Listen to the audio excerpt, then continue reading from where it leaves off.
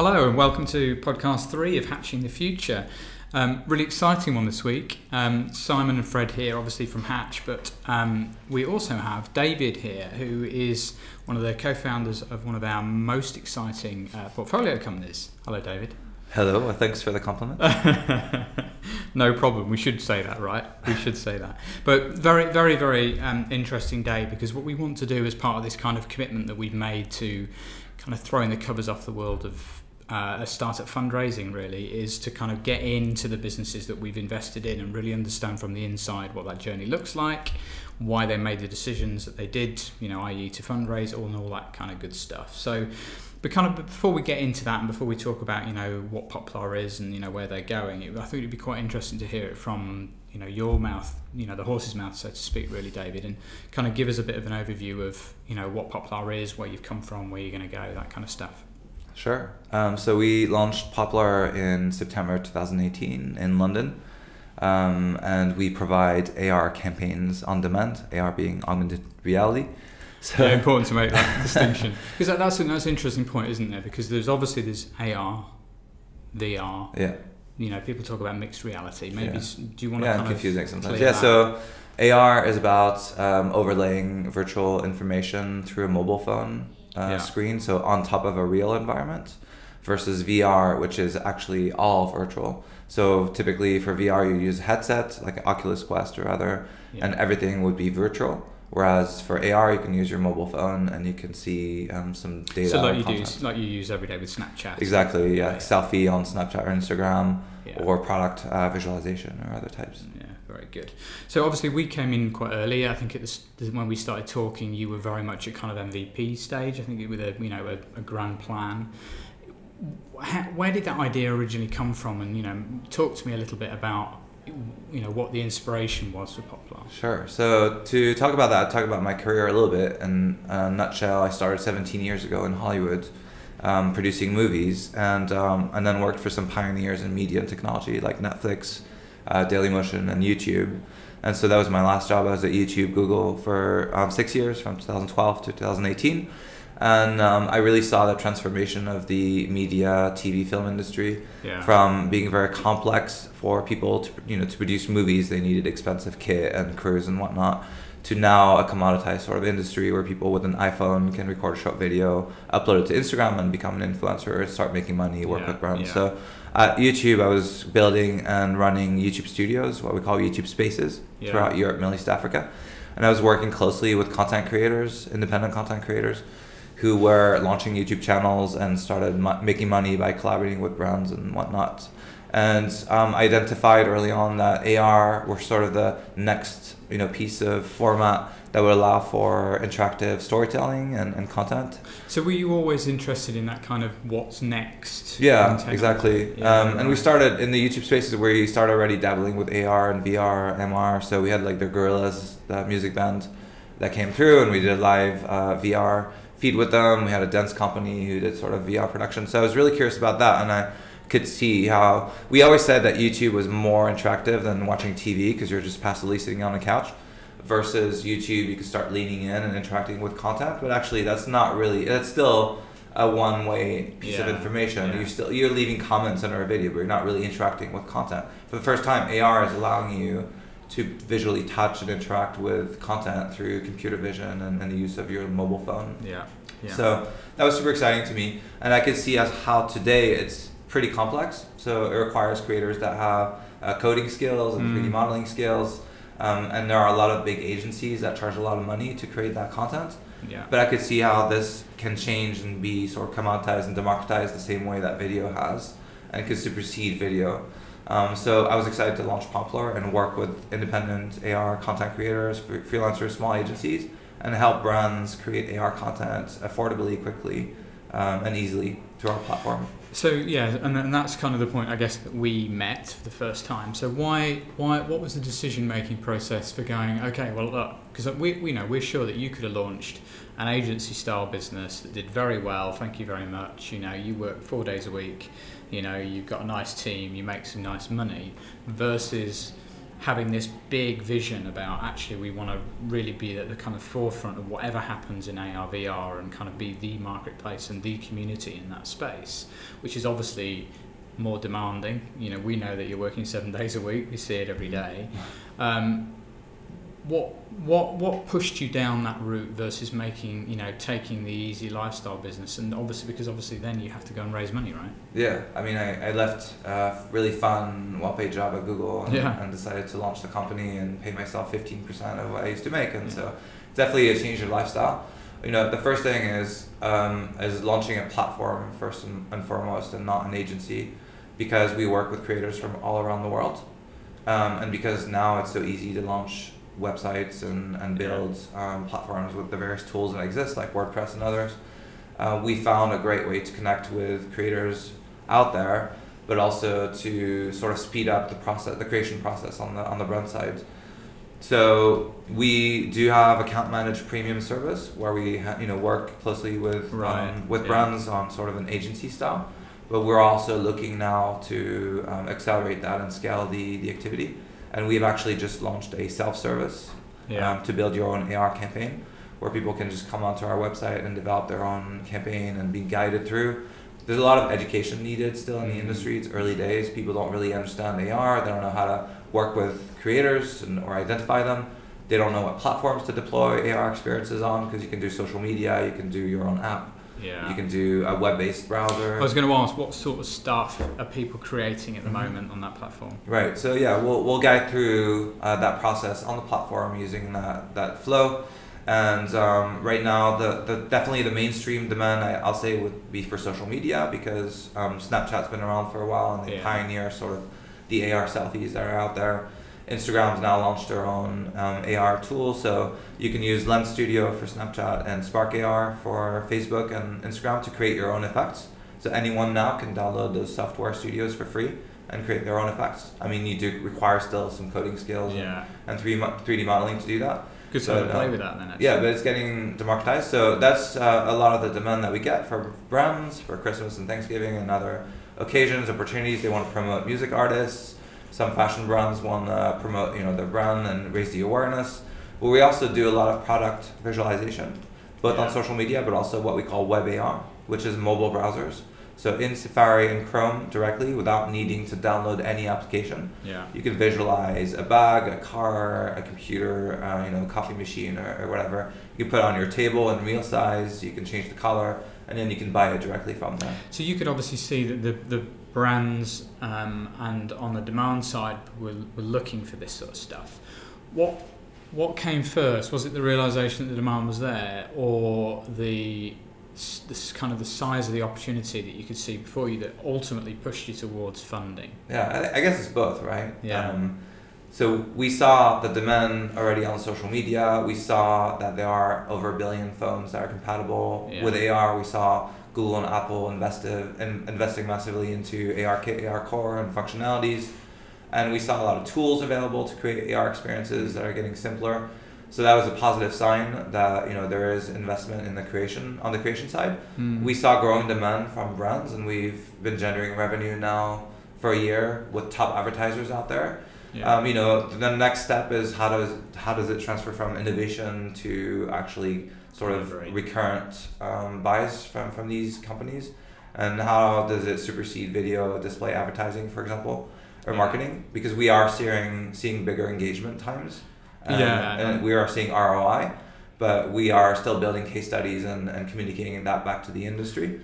So and that happens. That will drive more adoption. So so let's take it back a stage then to and really focusing on that fundraising thing, because I know one of the focuses of this kind of particular podcast is really helping people understand that decision making process. So remind the listeners of what stage you were at in the development process of the business, particularly I guess on the platform side, and the kind of how you came to the valuation you came to, and what your thoughts and fears were about coming to people like us and going, right, can we have hundreds of thousands of pounds to do this idea that's in my head?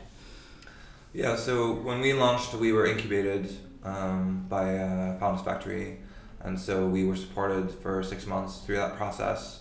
It's something that was good for me. It doesn't necessarily, it's not necessarily good for everybody.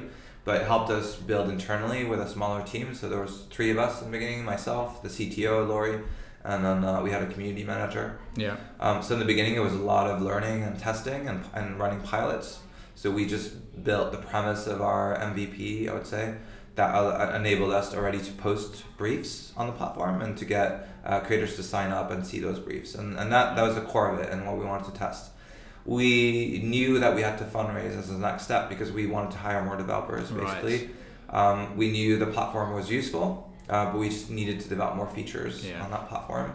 And we wanted to develop this self-service for brands to be able to come on, not just the big ones that have a lot of budget, and that's no problem. We can have an account manager talk to them. Yeah. But we also want smaller brands, SMEs and others to come in and use us. So that means we have to decrease the price and we have to automate that a little bit more. Yeah, and that is where you saw the ultimate long-term opportunity and value in the so smaller we knew we wanted to hire a couple of salespeople and then a few developers to accelerate the product build.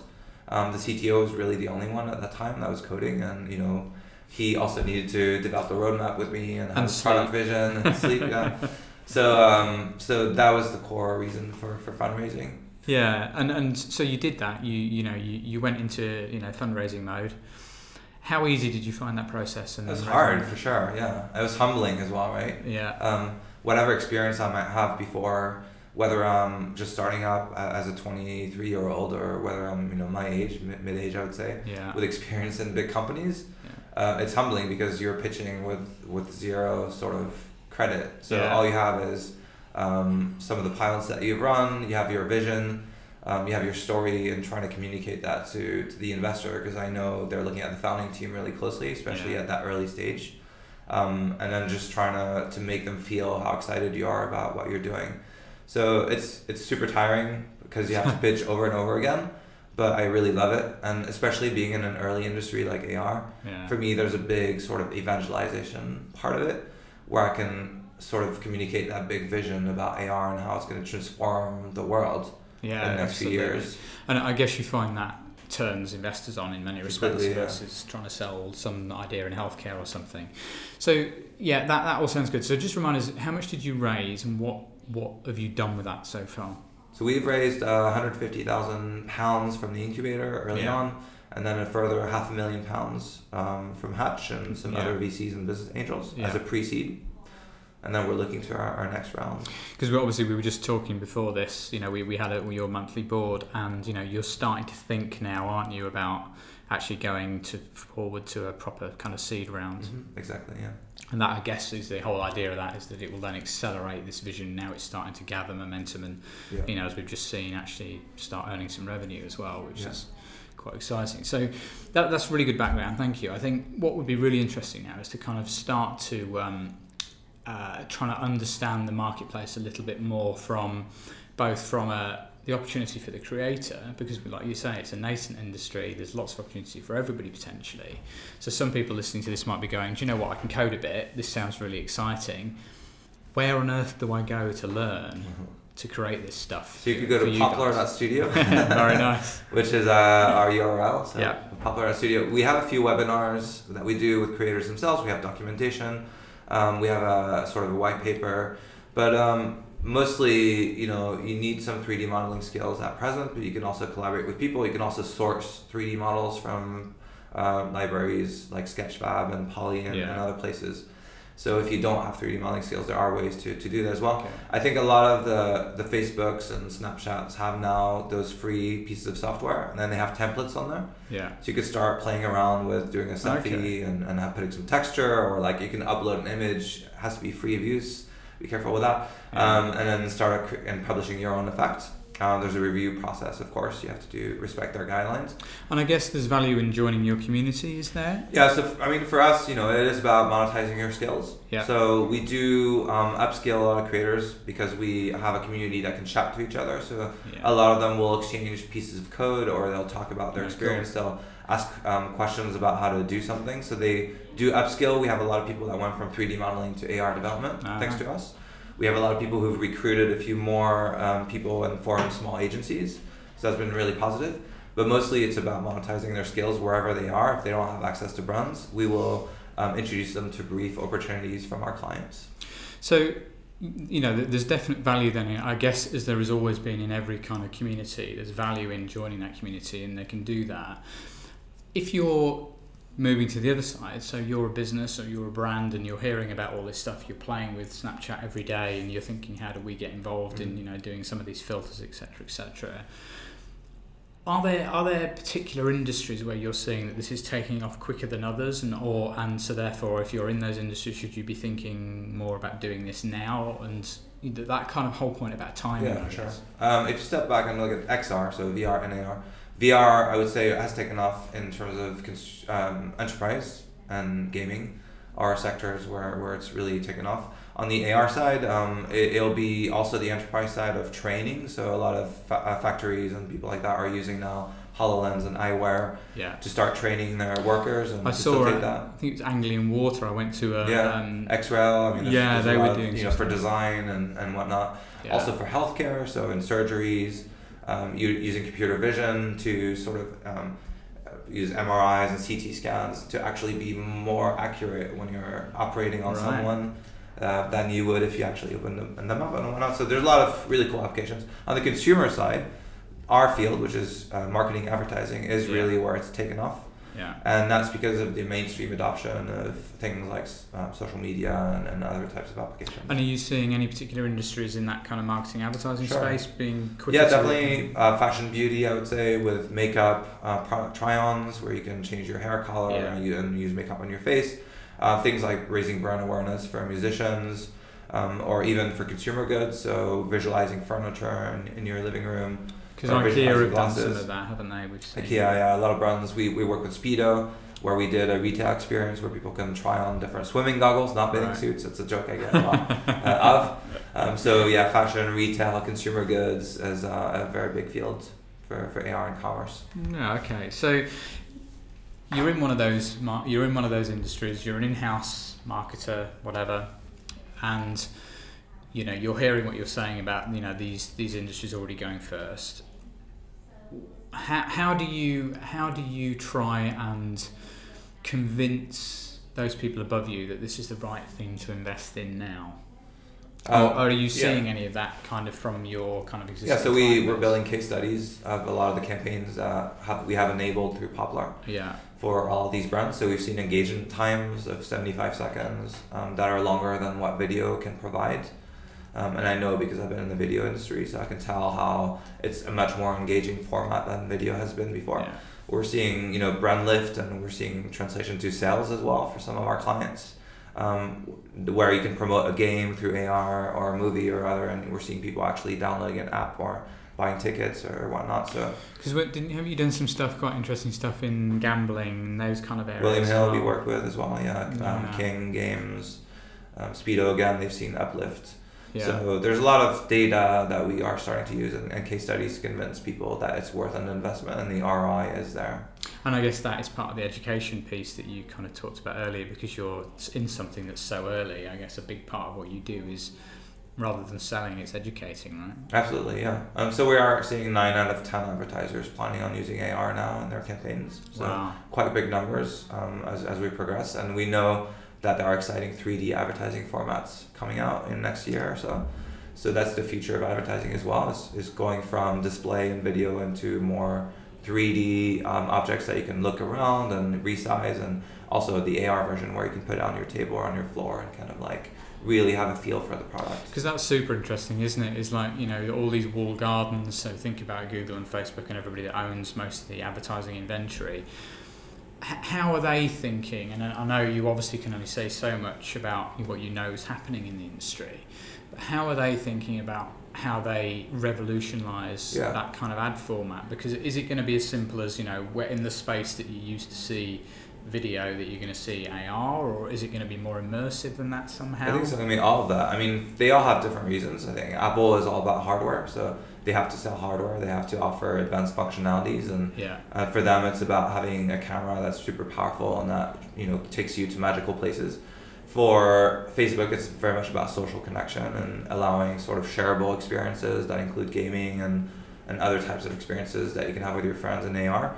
For Google, it's very much about search, and right now search has been text. It's translated to voice next with Yeah. Google Voice and Alexa from Amazon. Yeah. The next piece of search is going to be visual. So already they have Google Lens, which you can use on your phone, and Absolutely. you can scan someone's shoe and find out where where to buy them. Yeah. You can scan a plant and they'll tell you what plant it is. So you already have very advanced functionalities based on AI. That is really important to Google because they'll know that when you have those wearables, those glasses, which everyone is rumored to come out in the next 3 years, Yeah. you won't need to point your phone uncomfortably around you as you walk and bump into people. You'll actually be wearing these devices that will automatically recognize things around you. And that has ramifications not only for search and advertising, but also tourism, transportation, and Education, like everything. Yeah. It's a pretty transformational. Clearly they're making some big bets. In those really big advertising businesses about how and where this takes them next, I guess. So, in your view, how would you prepare as a business or a marketing function for that? Is it because there's what I'm trying to get at is an element here, isn't there, about how you need to be creative to a degree about almost thinking where this might go next, because you're right, Google Lens, etc. is there.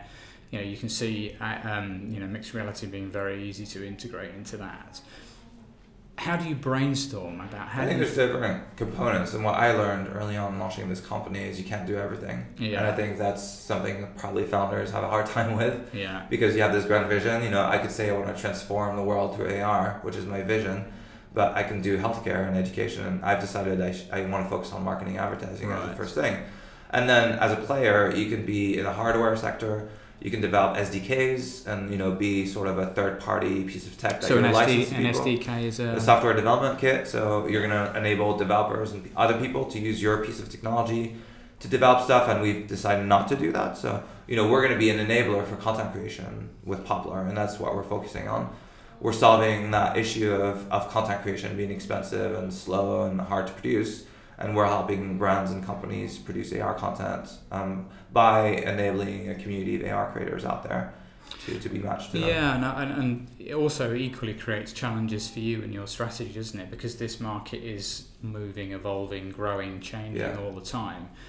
How are you prioritizing what you do next and first and all I think it's definitely, even though you're not doing everything, is to keep an eye out for the big players and seeing where they're investing, especially in your marketing advertising industry in my case. Yeah. And then it's sort of trying to partner as well. I think partnership is one of the key things for any startup, especially when it's an early industry and you're piloting stuff and it's not mainstream. You want to partner with the big guys. So having conversations with Snapchat, who we're partner with, or Instagram or Facebook or Google or people like that, and allowing us to pilot things with them and understanding where it's going to be taking off and becoming sort of a mainstream vendor for them. Yeah, stay close to those that are creating and the creators and the everybody else in the industry. Yeah, and we found out that a lot of our competitors, might they be agencies or might they be other tech companies, we actually can also collaborate with at this stage by having them outsource content production to us.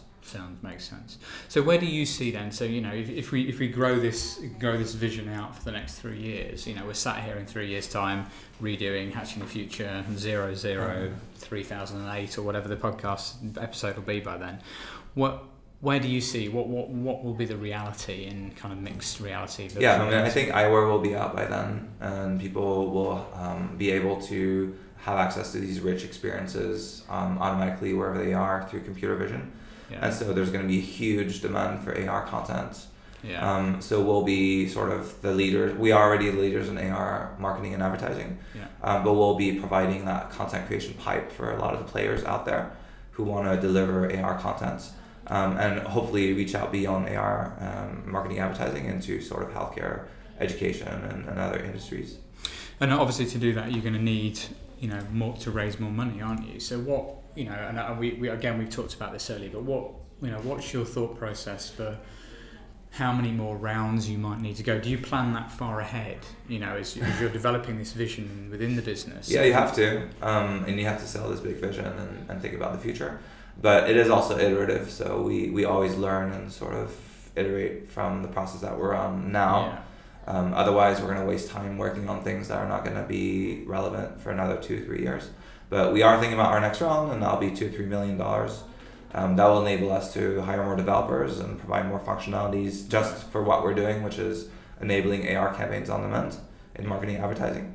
But we will look at Series A hopefully the year after and keep sort of hopefully partner with big players out there, and that could be an exit strategy for us. Yeah, and your view always, because obviously when you do that, you give away a little piece of your equity every time. So is your view, I guess, then that you'd rather have a small part of something really big than a big part of something small? Yeah, definitely. That's it. It's definitely about how I can delegate a lot of the stuff I'm doing to other people that I hire, and building a culture where people are happy and sort of efficient, and we release and kind of adhere to our vision without burning out myself. And that's more valuable to me than money. And also just grabbing the right opportunities at the right time and having momentum and hiring the right people. Yeah.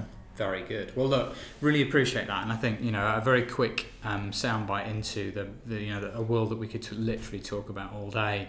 But one we will come back and we'll continue to chat throughout the kind of episodes to kind of follow this journey. But for now, I think really good intro to Poplar. Thank you. Before we go though, we do have what we call our Quickfire 9, just to kind of leave you with, that we like to ask all founders. Didn't warn me about that. So these are hot off the press, single or as fewer words as possible, unlike the Brexit debate or the parliamentary debate last night, if you listen to it. Different question altogether. So, very quickly, what's the best piece of advice you've ever received? I'd say when I left my job, not to bank on this being a quick exit, and this is a 3 to 5 year sort of investment. Yeah, okay, makes sense. So, and then that changed what your own view on how long your runway was? Just being ready to jump and do this, basically. Yeah. And not quit, a good job where I'm comfortable and secure for something that actually is completely unrealistic. I think a lot of founders might have a tendency to do that. Yeah. So just knowing it's going to be hard work for a long time. Yeah. Very good advice. Describe yourself as a teenager in 3 words. Geek, for sure. So a lot of video games and sci-fi movies. Makes sense. Dreamer. Yeah. And then curious. Just, moving around a lot and learning languages and whatnot. Very good. What's your biggest pet peeve? What annoys you the most? Politics. In all kinds of senses. If you weren't in the industry that you're in, what do you think? So, i.e., you weren't in this whole world of geekery. What do you think you would do? I think I'd be a psychologist, therapist. Okay. Or an architect. Probably. Yeah. Very good. If your house was on fire, what 2 things would you run back in to get? It's so sad. My phone and my computer. Do you know what? That's probably it's really sad, I think. Who would play you in a movie of your life? That's a difficult one. I thought it'd be so pretentious to think about. It's hard. I don't think my life is worth a movie, but. And you've been in that world. I don't want to answer that. That's too pretentious. Yeah. That's fair. We'll pass on that one. If you had a spirit animal, what would it be? Or if you were an animal? Are we playing Harry Potter now? I think like an eagle, probably. Yeah, just same as my answer. Yeah, being really high and having a bird's eye view of everything. Very good. If you had one superpower, what would it be? One superpower. See through people's thoughts. That's back to the therapist, probably. Yeah. I think people are complicated to understand. I think you're right. It would make life much more simple, wouldn't it? Yeah. If a little more scary. And then the final one, and this is a big question. Would you rather fight 1 horse-sized duck or 100 duck-sized horses? One item. One big I can't even duck. say what you just said. One big duck. One big thing, yeah. Probably. What? Because you think that the 100 would eventually... I mean, right now I'm fighting 1,000 fires. That's the founder's life. Yeah, true. It's exhausting, but it's super exciting. But yeah, you're a jack of all trades and you're doing like tons of things. Whereas if you're in a big corporation, you might do one big thing. So maybe I'm contradicting myself. But it is easier finding one big thing. Yeah, that's very true. Brilliant. Thank you very much. Yeah, thanks for having me. Yeah, really, really good. And we'll continue to follow Thanks the story. Thanks to Hatch Ventures, for sure. Yeah, and let's see where we take it next week with when we're going to dive a little bit deeper into the whole world of the jargon of VC and fundraising. So make sure you're listening for that next episode. Thanks, guys.